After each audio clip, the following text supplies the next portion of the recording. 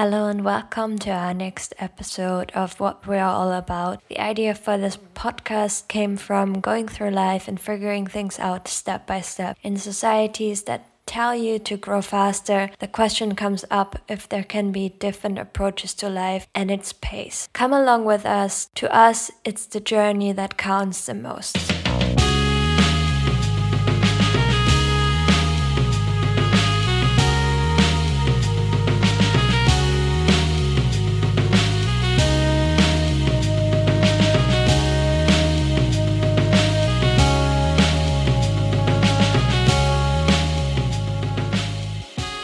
Hello and welcome to our next episode of What We're All About. This is Solveig and Steve. Today we decided to talk about just anything that comes into our mind because we've been talking a little bit about the next episode and things we might like to touch up on, and we were kind of starting to talk about speech and how many things become so staged nowadays in this Instagram world where you have so much time to think about things and to really sort of make that frame for your picture, how it's meant to fit in. And then we started talking about the academic pathways and how we both seem to struggle with that a little bit because we really like to just talk in the moment about certain topics and then just flow with it rather than having thought about it too much, and then it comes across as if we just prepared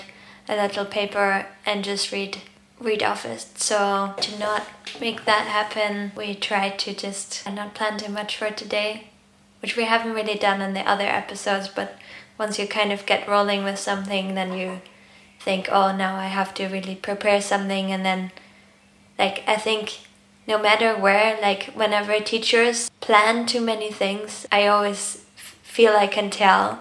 And also, or if you go to some sort of show, or, always if you can interact with the people in front of you and learn how to communicate with also, if it's a whole class or if it's a big crowd, or you always feel if the person is up for connecting or if it's just something you learned by heart beforehand, the weeks before, and you had so much time to prepare it. It often loses some genuine feeling to it. What do you think about that, Steve? Yeah, when you say teachers sometimes have things too rigidly planned out, are you referring to yoga teachers? Also, but I was also just meaning in general, in uni as well, my teachers there, if they just read their script, that was so boring, and they didn't have a feeling for that particular class, they weren't interested. And also in yoga, I think if there's too much of a fancy flow planned and you don't really see the people in front of you, I also miss that then, because that's the beauty, I think, of going to a yoga class and being able to be seen by your teacher and to have this conversation in that sort of sense, that lots of people like to more call it a guide. So someone who guides you through that flow can adjust according to whatever the mood is that day, whatever the energy is and that makes the beauty of it. So you never really completely do the same class, just sort of adjust. And I think to me that's harder than just planning it out and doing basically a YouTube video and just doing your thing and your own practice, so yeah, it comes from university and also yoga teaching as well, because that's a big part of my day-to-day life, I guess. But yeah, I think in the instance of yoga classes, it makes a lot of sense to want to be seen by the teacher for very practical reasons, because they can offer you feedback and actually spend time with you and guide you. So you definitely hope that the teacher is alert enough to notice you and what you do in the class, so that it's actually you're working with them. Yeah. And if you because you want to improve, that's why you're there.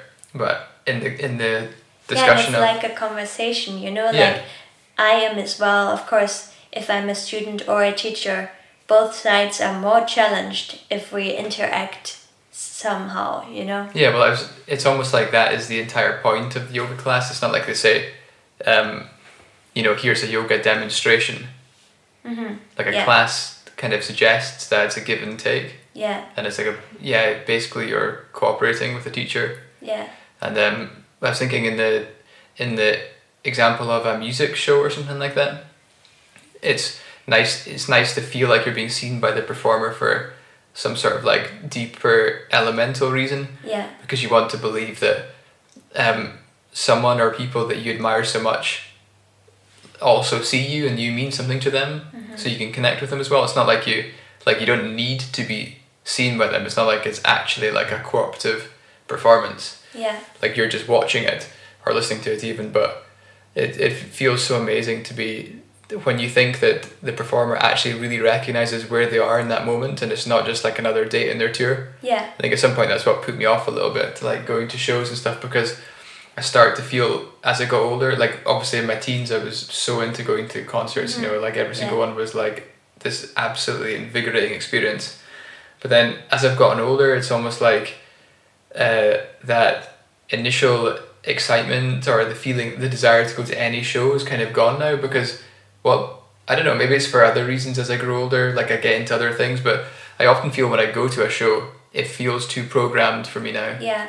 Like I feel like most performers really don't see the crowd.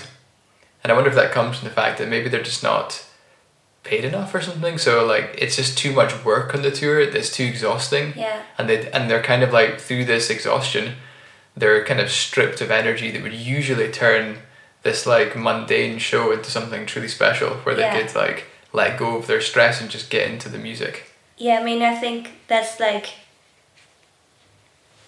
it's like when people go into autopilot mode because you've done it so many times. Yeah. And you just think, oh, I'll just do what I always do. Yeah. And like that's what people talk about, like in the terms of mastering something as well. I've heard that lately, like, at some point you did it so many times that you just go into autopilot, but I think the beauty comes from being in that moment and being able to react in that moment to whoever is in front of you, and that's like, it's like being a connector as well when you perform or when you're any sort of in front of gathering or whatever. Then being a connector is always a good thing. Like I don't know, this is not a proper term, but like that's definitely a big factor to it, I think. And also actually in my musicology university there were some people that were actually struggling with that too, because lots of them already had done some bigger tours and things like that, and just they were saying as well how it feels like becoming a puppet if you go to so many places and then you're just feeling like you're just doing the same thing every night. And I guess being present and really actually taking in your environment, that would probably help with that, even though you might play the same songs. But whenever I went to a show and there was this moment of that person coming through, then I always feel that connection, and then I'm like excited about it, and that's when I want to create more music myself, because I'm like, okay, that person, I guess it's also goes into that like factor of vulnerability, right? Like there's been a lot of talk about vulnerability lately, and I also think that's definitely a point to it. If a person on stage or wherever it is, if you can be vulnerable and also show some of your human sides kind of, and not try to be that picture perfect Instagram story, that's when people can connect to you easier. Yeah. And that's a whole point to it. Yeah. I guess that's why people like so much to see musicians on stage mess up, make a mistake. Yeah, absolutely. Because they react in such a human way, like it's totally unplanned, and it reminds you that you're not just seeing a video playback of something they've rehearsed a billion times. Yeah, that's such a good example. Yeah, the personality shines right through, and like sometimes it's especially nice if they kind of laugh it off, you know, if it's a joke. Even if Yeah, even if they get really angry, it's kind of like exciting to see what happens. I was just thinking actually of you and Matt Yeah. at a show, like completely messing up the song, but you were both like laughing so lovingly and just having a cute moment together. Yeah. That was so amazing to see. And then you like suddenly have that connection, like, and that compassionate feeling towards that person there, and that barrier of like stage and you is like also broken down a little bit, and you think like, oh, okay, cool, they can mess up too. Yeah, I think it's sort of like it's amazing how many parallels you can draw between different fields in life, you know. For example, I can also like see this illustrated if you think about, if you imagine a band that's played so many shows that like the instances where they mess up are so few and far between that it almost never happens, so it's like it's too perfect all the time. It's almost a bit like, that's almost like the Disney World of concerts, you know, like you know, we all know about this like weird like sort of American Disney World experience when you go in and everyone's like, hey, like nice to see you, how's your day going? Like it should be nice, but it's kind of so perfectly practiced that it's inhumane now, and it's like robotic and it loses all of the human charm. It's almost like that's kind of the same for music and for any other kind of communication, you know, like whether it's a class or even a conversation in a coffee shop with a barista. If it's too well rehearsed, it's basically actually fake, because the person on the other end isn't waiting for any sort of stimuli to come from you. They're just doing what they do, and that's it. Yeah. And then there's no, like, you are of no need to them. So, yeah. And that feeling to be seen as well. Yeah. Like, that's definitely a big one to that as well. When I have that feeling, oh, someone recognizes me in like a crowd or a class, and even if that's like for a performance, like the whole crowd, then you're this whole crowd that suddenly is seen, you know. Like obviously I spend like a lot of time thinking about these things because I'm often on the other end, because I do play shows semi-frequently, and but it still, I would say, falls into the realm of hobby, because we don't earn money from it and I don't depend on it to pay my rent. So I probably have quite different feelings attached to it, like different stresses or like a lack of stress, so to speak, because I just do it. It's basically like a form of like expression and relaxation. But again, I wouldn't call it a hobby because it's your passion. Well, so, it's like a hobby I'm passionate about. You chose, and at some points, not to have it like a money-making path, shall we say, because you wanted to keep that freedom. Yeah, no, of course. And that creativity in that sense. Yeah, so but the point I'm trying to get to is that because I don't rely on any sort of money from it to live, I feel like I'm not so stressed out about the outcome of the music. Yeah. And I wonder, like, you know, there's all the bands that we love so much, and the only reason we know about them is because they're like a professional touring band, and therefore it's their career, so they have all the money stress like acquainted to it. Absolutely. So I wonder, like, it must be really hard work for these people, for these girls and guys in these bands, to kind of remain easygoing and like communicative to their audiences, because it's like their job, you know, and it needs to be well rehearsed, and it needs to be repetitive enough so that there's an income from it. Yeah, absolutely. So it's kind of like a double-edged sword. It's like we need them to tour like a crazy amount so that they can stay doing what we love them doing. Yeah. But at the same time, we want like such raw, real experiences from them. So it's a really hard balance to strike for them, I presume. And like we said, you know, like you can't play different songs and just improvise every song like every night, because again, like you said, like you do want to see the songs that you really enjoyed on the album, and chances are that's most people in the other cities too. So like, it's more that those little in between moments, I guess, as well, and also connecting this whole performing, yoga teaching, you know, again, when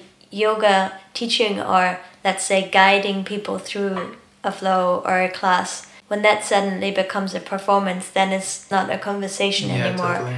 It's not about, it can't be a good show if it's really well rehearsed, because sometimes I guess that's what's necessary, and in Disney World is definitely what people want.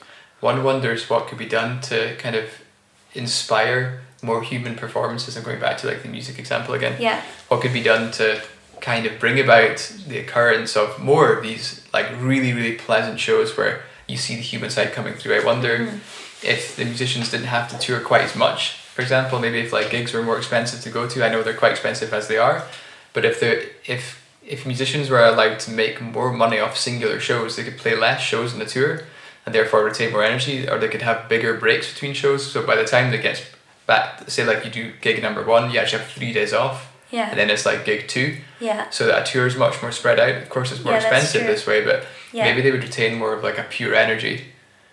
Yeah, I mean, like, we talk about this a lot as well, and in a way, like, tour musicians are set up to have a burnout at some point.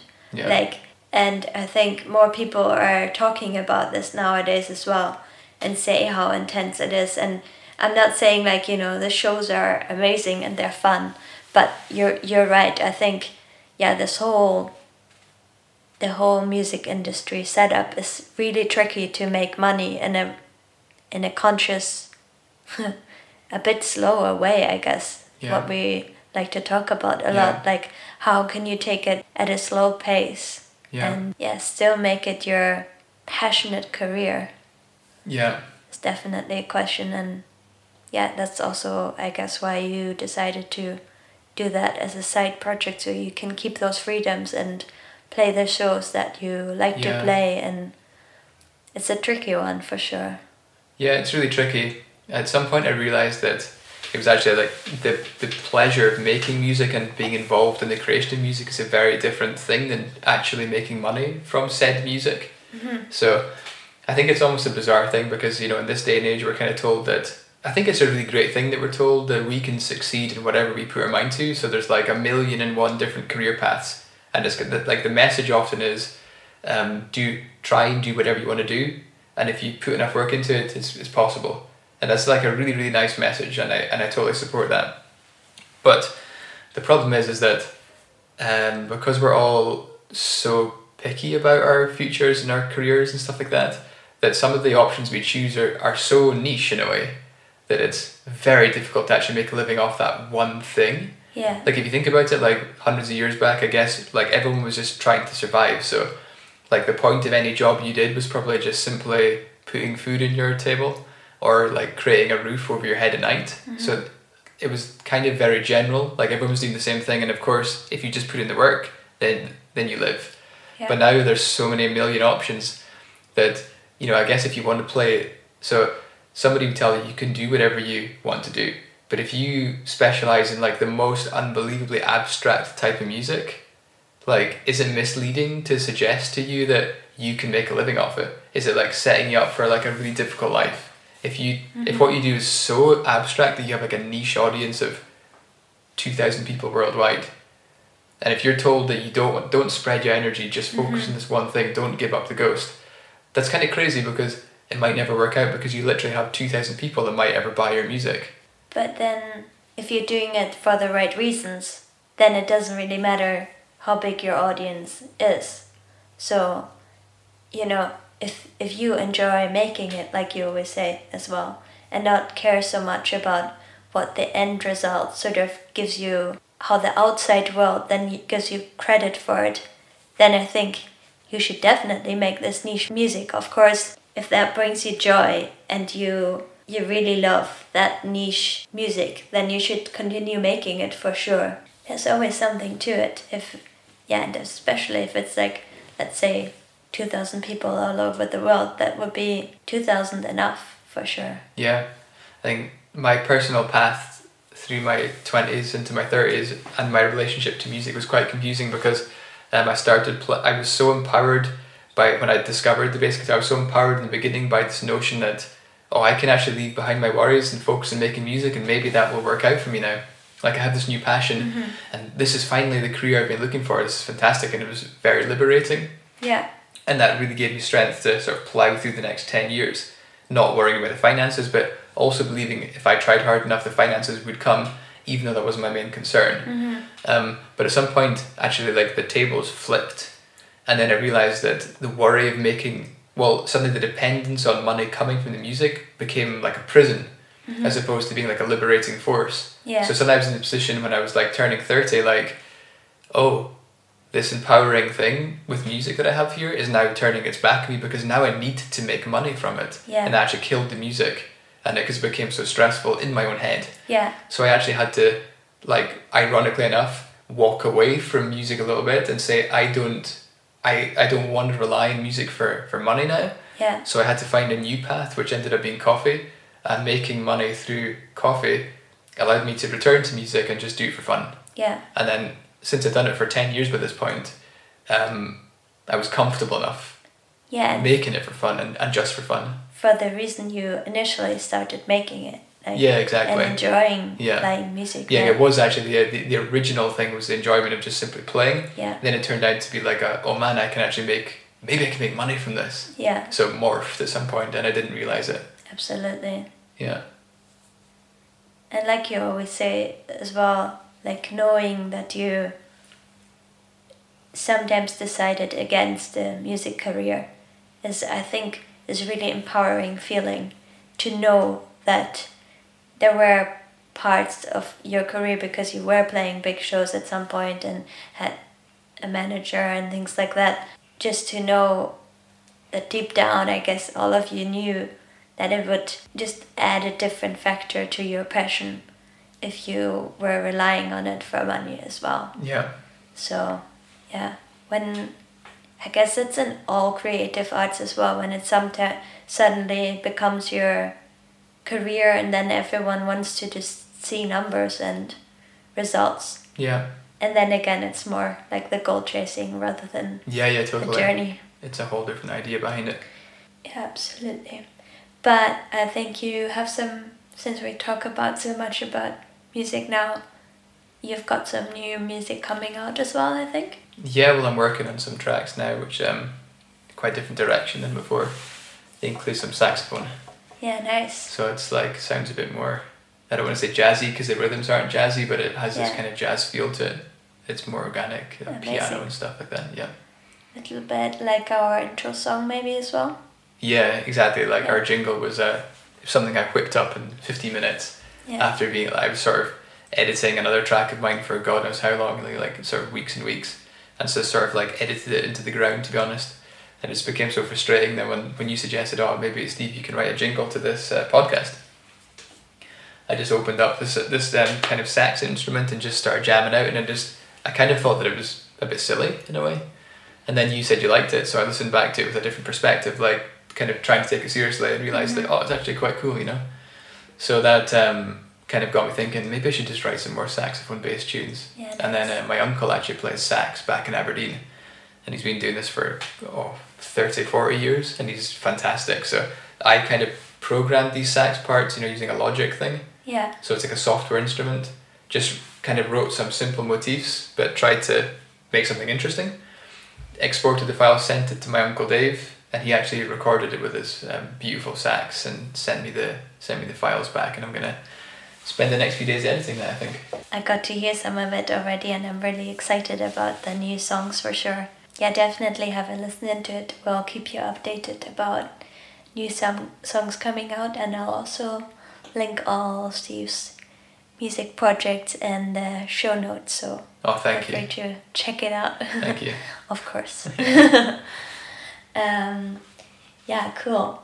What we've touched upon last week was about maybe talking about our favorite lockdown food.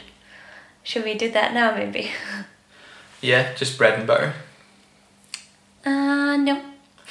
Burritos. I think, definitely.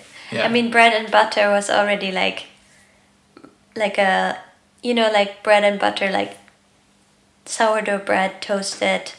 We have in Berlin, there's this amazing bakery called Brot ist Gold. Brot ist Gold, exactly. So not to be confused with Zeit Gold, the accountants, or Zeit für Brot. Nobody else will get that. But if you're based in Berlin, definitely check out Brot ist Gold. They're amazing, amazing, amazing.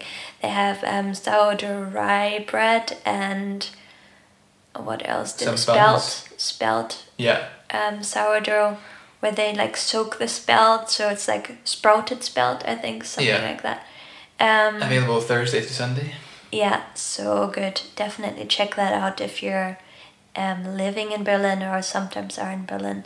Anyway, so that like toasted sourdough and butter, I'd say that was already a favorite of ours before. Total lifesaver.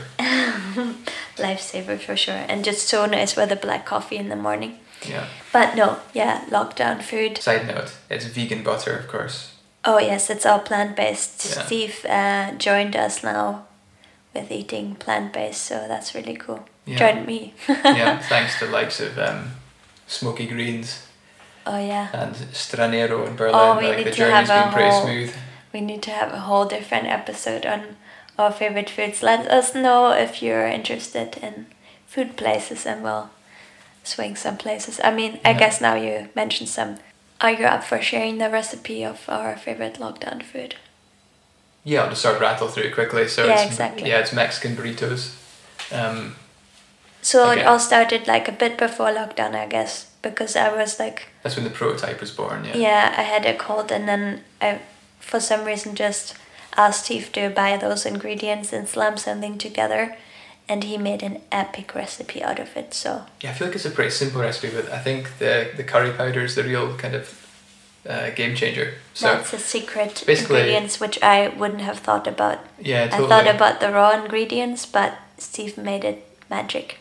Yeah, I'm pretty sure that is that a tip from my mum. That is perhaps a tip from mum. Yeah, it's a good one.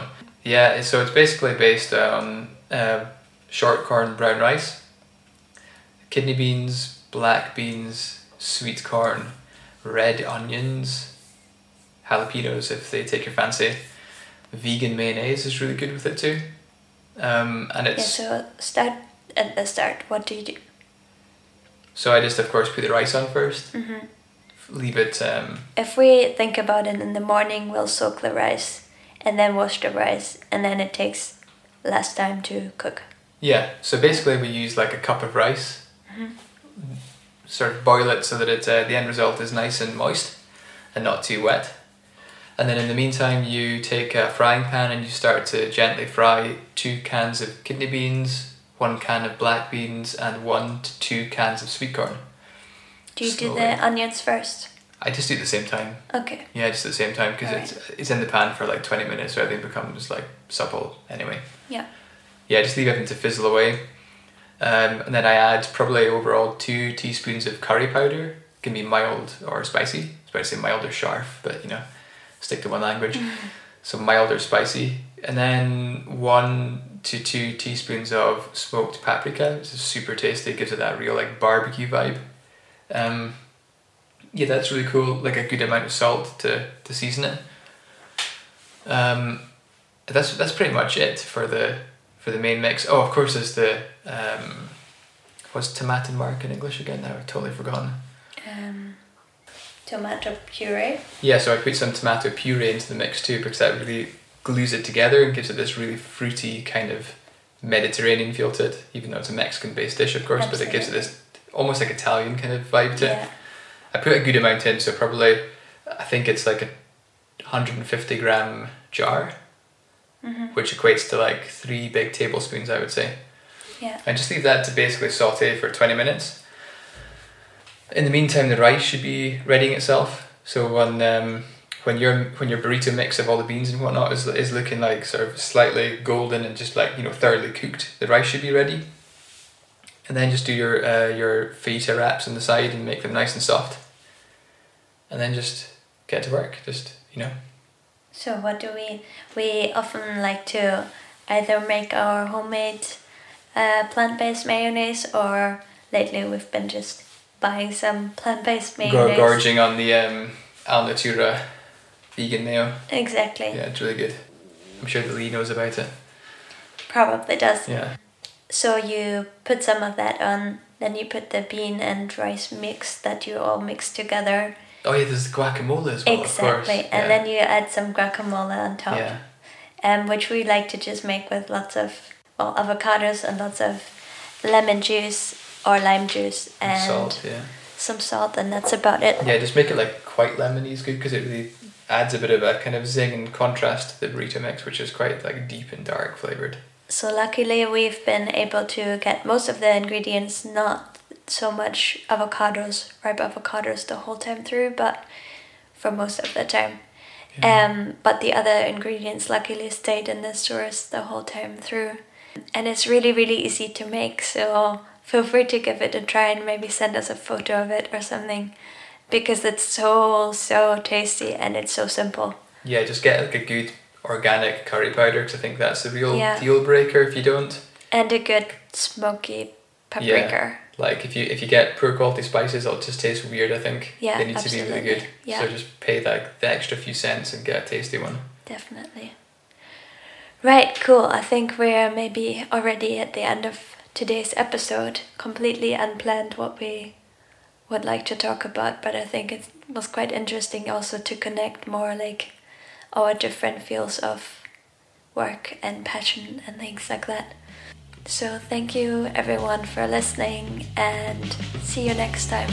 Yeah, thanks a lot.